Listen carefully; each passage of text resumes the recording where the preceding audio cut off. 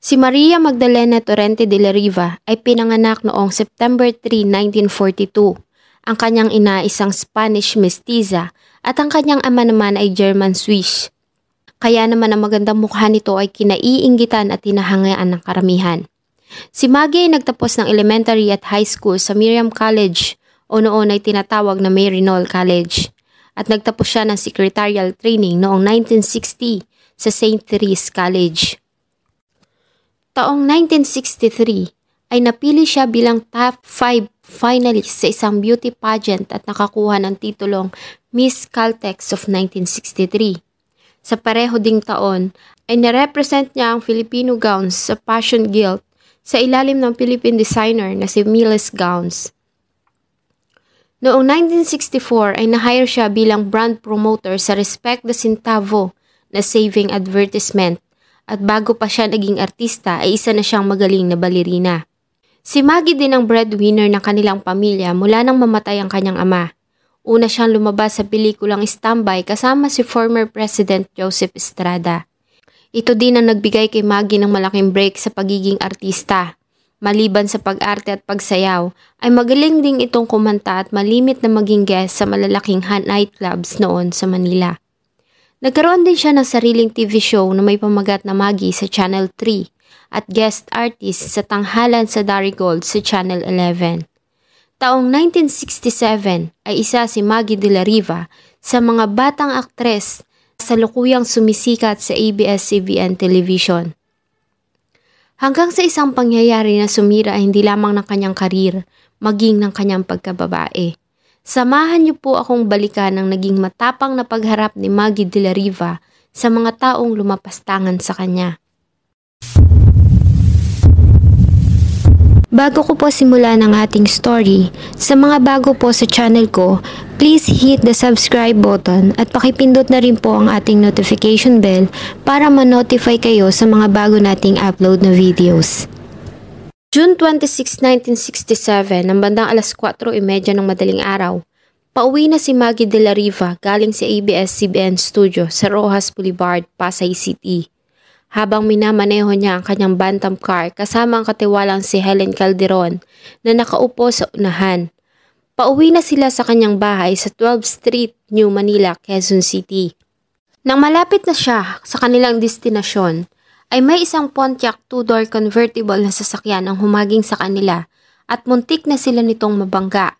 Buti na lamang at agad niyang natapakan ng brake at agad na pinindot ang gas bago niya pinaling pakaliwa ang manibela para maiwasan ang collision. Nang mga oras na yon ay nasa tapat na siya ng gate ng kanilang bahay. Ngunit tila nananadya ang driver ng Pontiac at muntik na sila nitong banggain sa pangalawang pagkakataon. Kaya naman ang naiinis na si Maggie ay nagbukas ng bintana at sumigaw ng "Ano ba?" Maya-maya pa ay bumaba ng sasakyan ng driver nito na kinalala niya ang si Boy Pineda at agad lumapit sa kanya. Dahil dito ay nagpanik si Maggie at agad niyang diniinan ang busena ng kanyang sasakyan. Ngunit hindi man lamang naapektuhan nito si Pineda at agad nitong binuksan ang pintuan ng kotse ni Maggie at hinawakan siya nito sa kanyang kaliwang braso. Nagsimula namang sumigaw si Maggie habang mahigpit na kumapit sa manibela ng sasakyan. Ganon din ang katulong niyang si Calderon na nagulat sa ginawa ng lalaki. Maya-maya pa, dahil sa lakas ng bisig nito ay nagawa nitong mailabas ang nagwawala pa ring dalaga sa sasakyan. Habang ang katulong nito ay agad ding lumabas ng sasakyan at pilit na hinihila ang kanang braso ni Maggie. Ngunit sadyang malakas ito at nagawa nitong hilahin si Maggie papalapit sa Pontiac. Nang malapit na sa sasakyan ay tatlong mga kalalakihan ang bumaba doon at tinulungan ng mga ito na isakay si Maggie sa loob ng kotse. Ayon kay Maggie ay isinakay siya sa loob ng kotse at pinaupo sa pagitan nila Jaime Jose at Edgardo Aquino. Samantalang si Basilio Pineda Jr. naman ay bumalik sa driver's seat para patakbuhin ang sasakyan. Katabi nito Rogelio Cañal. Nang makaawa siya sa mga ito, napakawalan siya, ngunit tanging mga ngisi lamang ang itinugo ng mga ito sa kanya. At ayon sa kanya, ay tinakot siya ng mga ito na sasabuyan ng asido ang kanyang muka kung hindi siya mananahimik. Habang ang mga kamay ng mga ito ay naging abala sa kanyang katawan. Nagpatuloy pa siya sa pagmamakaawa sa mga ito at sinabi na siya lamang ang inaasahan ng kanyang pamilya dahil sa wala na ang kanyang ama. Ngunit imbis na maawa ay tila natuwa pa ang mga ito nang malamang wala na siyang ama dahil sa wala na umanong lalaki na maghihiganti laban sa kanila. At nang mapansing baliwala ang kanyang pagmamakaawa, ay nagsimulang magdasal ang dalaga na ikinagalit ng 4 na lalaki at ilang beses pa siyang nakarinig ng mga masasakit na salita sa mga ito. Maya-maya pa ay tumigil ang sasakyan sa isang dead-end na kalye, kaya naman nag-U-turn si Pineda at tinahak ang daan patungong Victoria Street, Araneta Avenue, Santa Mesa, Shaw Boulevard bago ito lumabas ng EDSA. Nang makarating ang sasakyan sa Makati, ay naglabas si Aquino ng isang panyo mula sa kanyang bulsa at sa tulong ni Jaime Jose ay piniringan ng mga ito ang kanyang mga mata. Bago siya sinabihang tumahimik, kung hindi ay papatayin siya ng mga ito at sisirain ang kanyang mukha. Maya-maya pa ay huminto na ang sasakyan sa Swanky Hotel sa Pasay City, kung saan ay inakay siya ng mga ito pababa ng sasakyan hanggang sa isang silid sa 2nd floor. Sa loob ng silid ay pinaupo siya ng mga ito sa kama bago nila inalis ang kanyang piring sa mata. Nakita niya si Pineda at Aquino na nakatayo sa kanyang harapan, habang si Jose at Kanyal naman ay nakaupo sa kanyang tabi. Sinabihan siya ni Pineda na sumayaw habang naguhubad sa kanilang harapan, ngunit hindi niya ito sinunod. Muli ay tinakot siya ng mga ito na bubuhusan ng asido ang kanyang mukha at pagpipira-pirasuhin ang kanyang katawan katulad ni Lucila Lalu pag hindi siya sumunod. Kaya naman walang nagawa ang dalaga kundi luha ang sumunod sa pinag-uutos ng 4 na mga lobong nasa kanyang harapan at kahit na anong oras ay handa siyang lapain ng buhay. Makalipas ang ilang minuto ay lumabas ang 4 sa silid at naiwan si Maggie na nanginginig pa rin sa takot. Tinakloban niya ang hubad na katawan ng kumot. Ilang sandali pa ay pumasok si Jaime Jose at binaboy nito ang kanyang katawan. Sumunod si Aquino, Pineda at Kanyal. Ayon kay Maggie, ay nakatanggap siya ng suntok sa tiyan, sikmura, hita at sampal mula sa mga ito dahil sa sinubukan niyang manlaban. 2 beses din siyang nawala ng ulirat, kaya naman ay binuhusan siya ng mga ito ng tubig at ilang beses na sinampal sa mukha hanggang sa siya ay magkamalay. Ayon sa kanya, ay narinig niyang sinabi ng mga ito na kailangan umano nila siyang i-revive para malaman at maramdaman niya kung ano ang nangyayari. Nang matapos ang ginawang kababuyan, ay binigay ng mga ito kay Maggie ang kanyang mga damit at sinabihan siya na magbihis, maghilamos ng mukha at ayusin ang kanyang magulong buhok para umano magmukhang walang nangyari. Bago sinabi ng mga ito sa kanya na sabihin niya sa kanyang ina na napagkamalan siya ng grupo ng mga kalalakihan na isang bayarang babae. At nang malaman ng mga ito na isa siyang sikat na artista, ay pinakawalan na din siya ng mga ito. At sabihin din niya na walang ginawang masama sa kanya ang grupo. Binantaan din siya ng 4 na lalaki na huwag magsusumbong sa mga pulis dahil kung hindi ay babalikan nila siya at sisirain ang kanyang mukha gamit ang asido. Muli ay piniringan na siya ng mga ito at muling inalalayan pababa ng hotel. Ngunit dahil sa nanghihina ang kanyang katawan ay ilang beses siyang nadapa kaya naman walang nagawa ang mga lalaki kundi buhatin siya hanggang sa sasakyan. Sa loob ng sasakyan ay hinawakan ni Jose ang kanyang ulo at sinubsob sa hita nito sa buong biyahe para maiwasang may ibang makakita sa kanya na kasama nila. Habang nasa sasakyan ay narinig niya ang 4 na nag-uusap kung saan nila ibababa si Maggie hanggang sa magkasundo ang mga ito na ibaba siya sa harapan ng Free Press Building, hindi kalayuan sa EDSA, malapit sa Channel 5, para umano magmukhang kalalabas niya lamang sa studio. Nang huminto ang sasakyan ay inutusan ni Pineda si Jose na bumaba at tumawag ng taxi cab, ngunit binili nito na yung taxi na hindi galing sa kilalang kumpanya ang tawagin. Na siyang ginawa ni Jose at pumara ito ng isang UBL taxi cab. Tapos na muling bantaan ng grupo si Maggie na huwag magsusumbong kahit kanino, ay sinamahan na siya ni Kanyal na bumaba ng sasakyan at isinakay siya sa taxi cab ng ganap na 6:00 ng umaga. Nang makasakay sa taxi at magsimula itong tumakbo ayon sa nagmamanehong si Miguel Campos, ay humagalhol ng iyak si Maggie at lagi din itong nagtatanong kung may sasakyan ba na sumusunod sa kanila na sinagot niya ng wala. Ganap ng 6:30 nang makarating si Maggie sa kanilang bahay. Nadatnan niya doon na nag-aalalang ina, ang brother-in-law na si Ben Suba at ilang mga police officers, ganun din ang iilang mga reporters. Nang makita niya ang inay, agad niya itong niyakap habang umiiyak at sinabi sa wikang Ingles, "Mami, mami, ginahasa ako. Lahat silang apat ang gumahasa sa akin." Dinala siya ng ina sa taas at agad na inutusang maligo at agad na hugasan ng maselang bahagi ng kanyang katawan. Inutusan din siya ng ina na hugasan ng maselang bahagi ng katawan ng 2 hanggang 3 beses araw-araw gamit ang strong na solution para maiwasan ang infection at ang hindi inaasahang pagbubuntis. Pinatawag din nito ang kanilang family doctor para gamutin ang mga pasa at mga injuries ni Maggie. Ngunit hindi nila sinabi dito ang tungkol sa nangyaring panggagahasa. Si Patrolman Pablo Pascual, ang police officer na pinadala ng this officer nila na si Sergeant Dimla sa residente ng mga De La Riva dahil sa natanggap nitong report mula sa mobile patrol tungkol sa pagdukot sa dalaga ay walang nakuhang impormasyon kung ano ba ang nangyari sa dalaga. Dahil nang subukan niya itong kausapin, ay pinakiusapan siya ni Ben Suba na ipagpaliban ang interrogation hanggang sa maging handa na itong makipag-usap. Nang mga panahong yon, si Maggie at ang kanyang ina ay hindi pa alam ang gagawin kung ipapaalam ba nila sa publiko ang nangyari sa anak na noong mga panahong yon ay nasa kasikatan ng kanyang karera.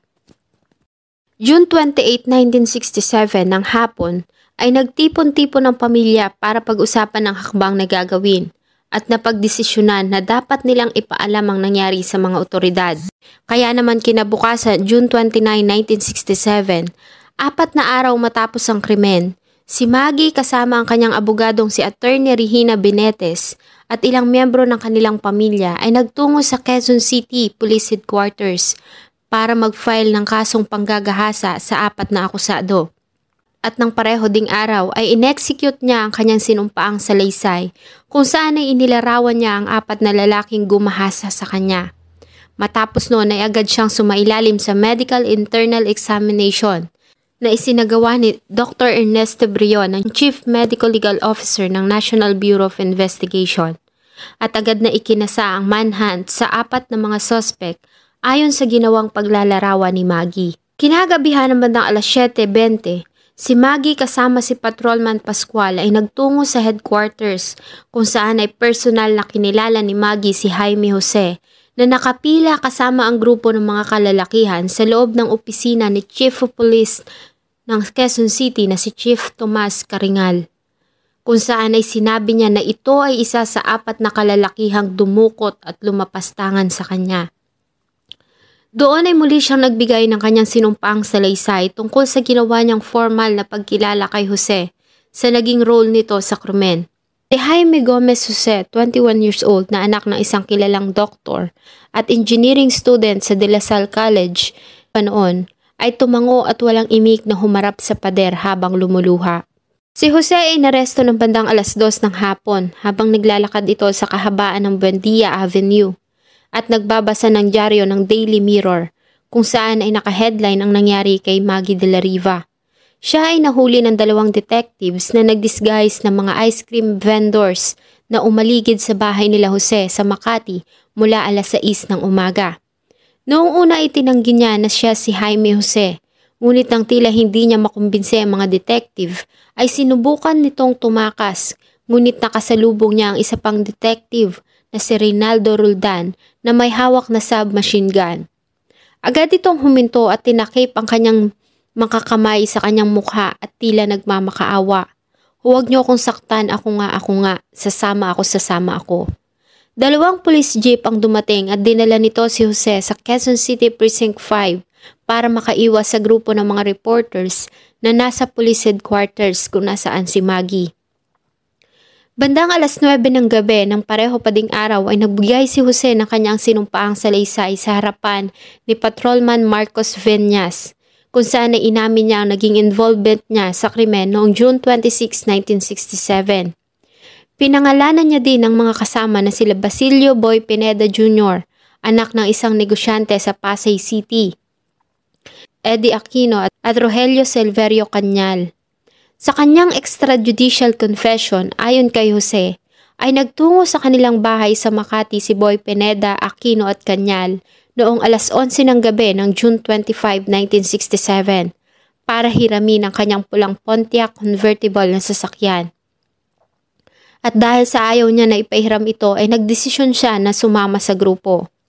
Nagpunta sila sa Yulog Cocktail Lounge sa Mabini Street sa Ermita, kung saan ay nagpalipas sila ng oras hanggang alas 3:30 ng madaling araw. Kinabukasan ng June 26, 1967. Habang umiinom ay nagsimulang magkwento si Pineda tungkol kay Maggie at ayon dito ay in love siya sa movie star. Ayon din sa kanya ay alam ni Pineda na may schedule ang dalaga na videotaping session sa ABS-CBN studio. Mula sa Yulog ay nagtungo ang grupo sa ABS-CBN studio kung saan ay nakita niya na nilapitan ni Pineda at Cañal ang artistang si Maggie. Ngunit sinabi umano nito na hindi niya kilala ang dalawa at hindi nito pinansin ang dalawa at sumakay na ito sa kanyang bantam car kasama ang katulong na si Calderon. Doon ay nagdesisyon ang napahiyang si Pineda na habulin ang sasakyan ni Maggie. Sinundan nila ito hanggang sa 12th Street sa harap ng bungalow nito sa New Manila. At nang tumigil ang sasakyan ng dalaga at lalabas na ito, ay hinihinto ni Pineda ang sasakyan at hinila nito si Maggie bago isirakay sa likuran sa gitna nila ni Aquino. Muli nitong inihinto ang sasakyan sa di kalayuan at piniringan ang dalaga gamit ang kanyang panyo. Sinubukan nitong pumalag at manlaban kaya naman ay sinuntok ito ni Pineda sa sikmura at sa hita. At tinungo na nga nila ang motel sa Pasay ayon kay Jose ay Swanky Motel sa Taft Avenue malapit sa Cartimar. Ayon sa kanya ay pagmamay-ari nila Pineda ang lugar. Ang salaysay ni Jose ay tumugma sa naging salaysay ni Maggie maliban sa itinanggi nito na kasama siya sa lumapastangan sa dalaga. Matapos ang ginawang apprehension kay Jose, ang tatlo pang mga sospek ay nahuli na din ng mga pulis. Si Basilio Pineda Jr. na anak ng retired Makati Police Chief at Rogelio Cañal na noon ay architectural student at anak ng dating principal ay nahuli noong July 1, 1967 sa Lipa City malapit sa Lipa City Hall. Kinagabihan ay formal na kinilala ni Maggie si Pineda at Cañal sa naging paghaharap sa opisina ni Chief Tomas Caringal sa presence ng Quezon City Mayor na si Norberto Amoranto, Fiscal Justanio Cortez, mga reporters at photographers, ay buong tapang na itinuro ni Maggie ang dalawa sa pila ng ilang mga kalalakihan. Tinuro nito si Pineda at madiing sinabi na ito ang nagpiring at lumapastangan sa kanya. At pinakita nito sa lalaki ang mga pasa sa kanyang braso habang sinasabi ang mga katagang, "Naaalala mo pa ba ito?" Edgardo Aquino, ang second-year journalism student at anak ng isang abogado ay nahuli noong July 5, 1967 sa probinsya ng Batangas. Sumuko ito kay Aurelia Leveste, ang asawa ng noon ay governor ng Batangas. Ayon pa kay Maggie, ang suspect na si Cañal ay may tattoo sa kanyang kanang hita. At nang tignan nito ng mga pulis ay nakita nila ang tattoo nito sa kanang hita ng mga katagang Bahala Gang. Sinabi din ni Maggie na naaalala niya na ang suspect na si Cañal ay may false upper front teeth. Noong una itinanggi ito ni Cañal, ngunit nang utusan nito ng police detectives na ilabas ang mga ngipin ay nakumpirma nila ang pagkakaroon nito ng front false teeth tulad ng sinabi ni Maggie. Ang nangyari kay Maggie de la Riva ay lumabas sa headline ng mga malalaking newspapers at magazine noon at nakatanggap din ang dalaga ng madaming pananakot sa kanyang buhay. Kaya naman pansamantala siyang inilipat sa Camp Crame habang dinidinig ang kaso sa hukuman. Nagsimula ang pagdinig sa kaso noong July 11, 1967 sa Quezon City Regional Trial Court at ang judge na naatasang humawak ng kaso ay si Presiding Judge Lourdes Paredes San Diego. Sa mga naging pagdinig ayon kay Pineda ay nakusahan niya si Maggie na kusang loob na sumama sa kanila sa hotel para umano sa isang palabas kung saan ay magsasayaw ito ng nakahubad kapalit ang halagang 1,000 piso. Ngunit ang nasabing alibi ng defense ay nawala ng merit dahil sa mga ebidensyang nakalap ng prosecution, ganun din ang testimonya ng mga witnesses. October 2, 1967, ang mababang hukuman ay naglabas ng hatol at ayon dito, ang mga akusado ay napatunayang guilty beyond reasonable doubt sa kasong pagdukot at panggagahasa at hinatulan ng kamatayan sa selya elektrika, ganun din ang pagbabayad ng 10,000 sa biktima. Sinubukan nilang mag-apela sa Court of Appeals, ngunit na-deny ito. At noong December 28, 1970, hindi pa man lumalabas ang hatol ng mataas na hukuman, ay namatay ang isa sa mga akusado na si Rogelio Cañal dahil sa overdose. Noong February 2, 1971, ay sinang-ayunan ng mataas na hukuman o Supreme Court ang hatol na kamatayan ng mababang hukuman ng Quezon City at ipinasa na ang kaso sa presidente ng bansa na si former President Ferdinand Marcos Sr. Inilipat na din ang 4 na akusado sa Muntinlupa habang naghihintay ng desisyon ng presidente sa kanilang kaso. At noon ngang May 17, 1972 ay dumating ang araw ng paniningil. Ang 3 ay nilipat sa prison hospital na karugtong ng death chamber ng alas 12 ng hating gabi kung saan ay pinayagan silang makasama ang kanilang mga pamilya at kamag-anak. Alas 7 ng umaga, ang death sentence ay binasa sa kanila bago sila kumain ng kanilang agahan. Ang kahilingan nila na makasama ang ilang mga kaibigan na nakilala nila sa death row ay hindi pinagbigyan dahil sa muntik ng mamuong tensyon. Sa kanilang huling hapunan ay hinainan sila ng kare-kare, tinolang manok, lobster, crispy pata, lechon, fried lapu-lapu at ice cream. Si Jose ay hindi nagawang bawasan ng kanyang pagkain kahit pa nga pilit siyang sinusubuan ng kanyang ate. Si Pineda naman ay kumain ng kanyang huling hapunan kasama ang kanyang asawa, kapatid na babae at ilang kamag-anak. Si Aquino ay sinubukang pasiglahin ng ina habang inaabutan ito ng pagkain at niyakap ng mahigpit. Matapos ang pagkain ay nagdasal sila kasama pa din ang miyembro ng kanilang mga pamilya, habang sa kabilang selda naman ay nagsimula ng kumanta ang mga inmates ng malungkot na korsilyo. Nang bandang alas 3 ng hapon, ay binalot ng katahimikan ng compound at wala kang maririnig kundi ang kanta mula sa isang inmate, habang kinakanta nito ang kantang Mama na may lyrics na Mama, mamimiss ko ang araw na nasa tabi kita. Sa loob ng execution chamber, ang death sentence na ibinigay ni Judge Lourdes San Diego ng Quezon City Regional Trial Court, ang desisyon ng mataas na hukuman o Supreme Court, at ang final presidential reprieve na 60 days ay binasa ni General Raval bago ito muling tumingin sa representative ng Justice Department na nasa silid para tanungin kung may utos ba mula sa Pangulo, at nang sabihin nitong wala ay iniutos na niya na ipasok na ang isa sa mga prisoner. Ang namumutla at luhaang si Jaime Jose ang unang naglakad papunta sa execution chamber. Naglakad ito sa pagitan ng 2 pari habang inuulit ang mga binibigkas ng mga ito na dasal.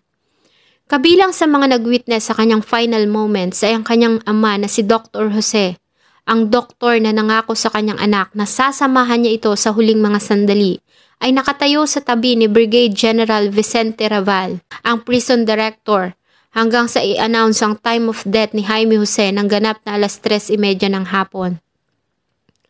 Sumunod kay Jose ay si Basilio Pineda Jr. na nagpahirap pa sa mga prison guards dahil sa sinubukan pa nitong manlaban, hanggang sa i-pronounce itong patay na nang ganap na alas 3:55 ng hapon. At ang huli ay si Edgardo Aquino. Unlike sa 2 nauna ay mas kalmado si Aquino at tanggap na nito ang kanyang kamatayan. Ayon sa pari na nagbigay sa kanya ng huling rites, ang mga huling salita ni sinabi ni Aquino ay, iwasan ang masasamang kaibigan at sundin ang inyong mga magulang. Si Aquino ay inanunsyong patay ng ganap ng alas 4 Gs ng hapon. Mula noon ay isa na si Maggie de la Riva sa naniniwala sa death penalty, at vokal din ito sa kanyang nagiging pahayag na dapat lamang na mahatulan ng kamatayan ang mga taong lumalapastangan, mga kababaihan tulad ng kanyang sinapit. Sana po ay nagustuhan nyo ang isa na namang malungkot na kwentong akin pong ibinahagi. Huwag niyo pong kalimutang mag-iwan ng inyong saloobin at suggestion sa atin pong comment section. Thank you so much po and see you on my next video.